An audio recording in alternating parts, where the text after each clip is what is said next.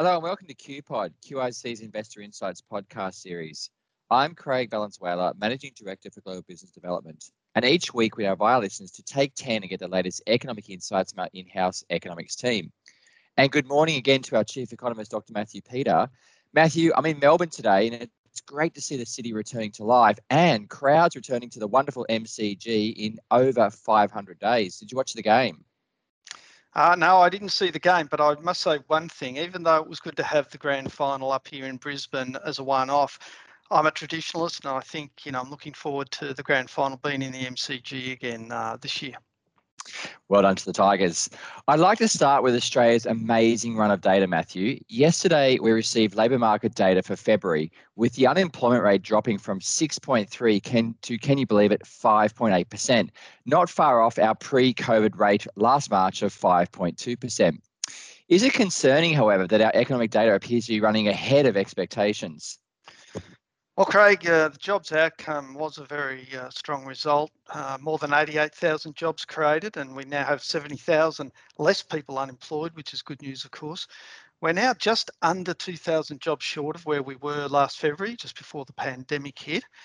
We also saw a strong rebound in hours worked of 6.1%, reversing out that holiday-affected drop in hours work that we saw in January. So yes, another strong result for an Australian economy that continues to be in the vanguard of economies emerging from COVID.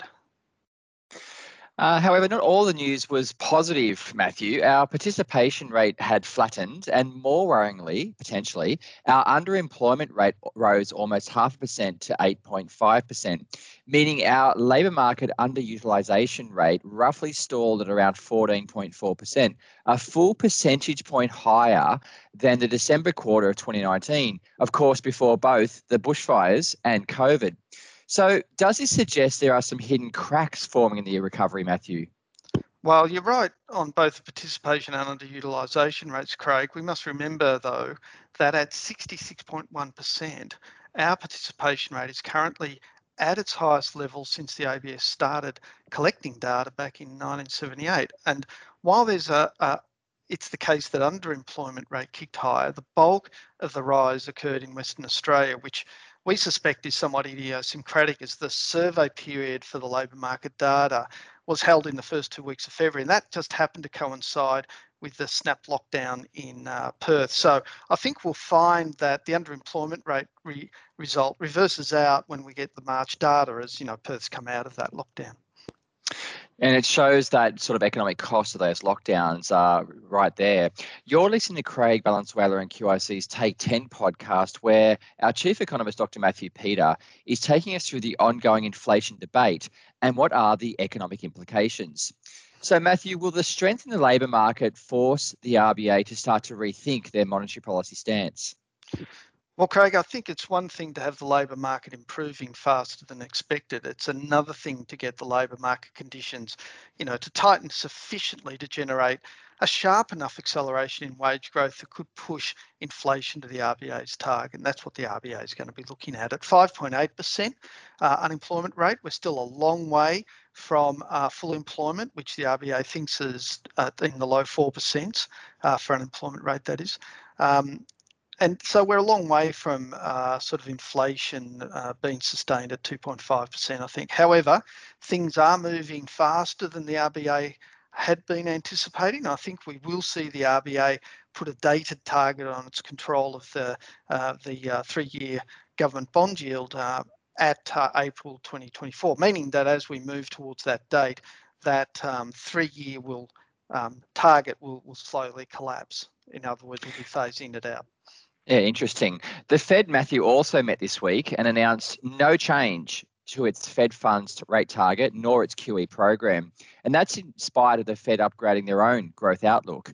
Is the Fed simply playing this with a straight bat, Matthew? Well, I think that's a fair comment. The Fed did upgrade its year-ended growth rate for this year by over 2 percentage points, from 4.2% to 6.5%, and core inflation from 1.8% to an above target 2.2%. But these upgrades to 2021 aren't permanent. There is some payback in terms of growth in 2023, and there's no change in either growth or inflation forecasts in the longer term. So as a consequence, the Fed has not changed its median projection of the Fed funds rate, which is anchored in the range of 0 to 25 basis points over the coming 3 years.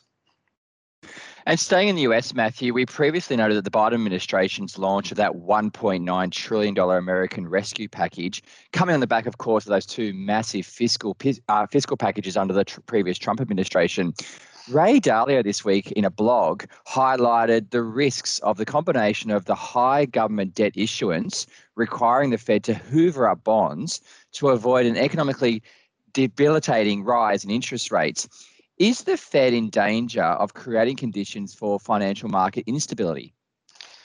Well, amongst Ray Dalio's arguments is that the budget boost, combined with the enormous injection of liquidity by the Fed, leads to a rise in inflation expectations and consequently a fall in real bond yields. In his view, negative real bond yields drive investors into other assets, assets which have positive real yields, and that eventually, if it's done, if there's enough of that occurring, because the Fed puts enough money into the system, that ends up creating bubbles in asset markets. In Mr. Dalio's world, the Fed will indeed have no option other than to keep funding governments' ever-increasing debt with ongoing bond purchases, which leads to ever larger injections of liquidity, rising inflation expectations, and negative bond yields. And this process continues. It eventually undermines the US dollar and US dollar denominated assets and debt assets in particular, more generally. You're listening to Craig Valenzuela and QIC's Take 10 podcast, where our chief economist, Dr. Matthew Peter, is taking us through the current economic data shaping your investment outlook. The Bridgewater boss also noted the asset implications of inflation, Matthew, as you highlighted. We discussed last week why inflation is not a guarantee, despite those money supply injections. So does this provide the counter argument to this dollar-denominated debt argument? Yeah, I think that's right, Craig. Look, it's really since mid-February and this latest leg up in bond yields that we've seen since then that has really been creating concerns in the market, and to which Mr. Dalio, I believe, is responding, notwithstanding his argument relying on very long-term relationships. If I look at what's been happening in markets over the last month and a half, which of course incorporates the Biden administration's passing of the $1.9 trillion American Rescue Plan and the acceleration in vaccine rollout, the rise in the US 10-year bond yields has been 61 basis points. And that's half of the total rise in yields that we've seen since their collapse during the onset of the pandemic a year ago. So a big relative rise in yields, in bond yields, in a really short period of time. But the rise in nominal yields that we've seen since February has a really important distinguishing characteristic about it, differently from the rise in yields that we saw prior to February. And that is it's been driven not by higher inflation expectations, regardless of what the press is saying, but rather by higher real yields. This is, as I said, is in stark contrast to the period preceding February, when recovering inflation expectations pushed nominal yields higher and indeed pushed real bond yields lower, and that created that switching into risk assets. That change in the driver of higher nominal yields from higher inflation expectations to higher real yields can reflect a couple of things. It can reflect investors' more optimistic outlook on the economy, which is reflected in an expectation of Fed tightening occurring earlier rather than later. If the economy is recovering and employment and incomes are rising, then government revenues will be increasing and fiscal repair can also commence earlier than anticipated. Yeah, very interesting. So, Matthew, what does this, therefore, benign scenario mean for our financial markets, including the OECD?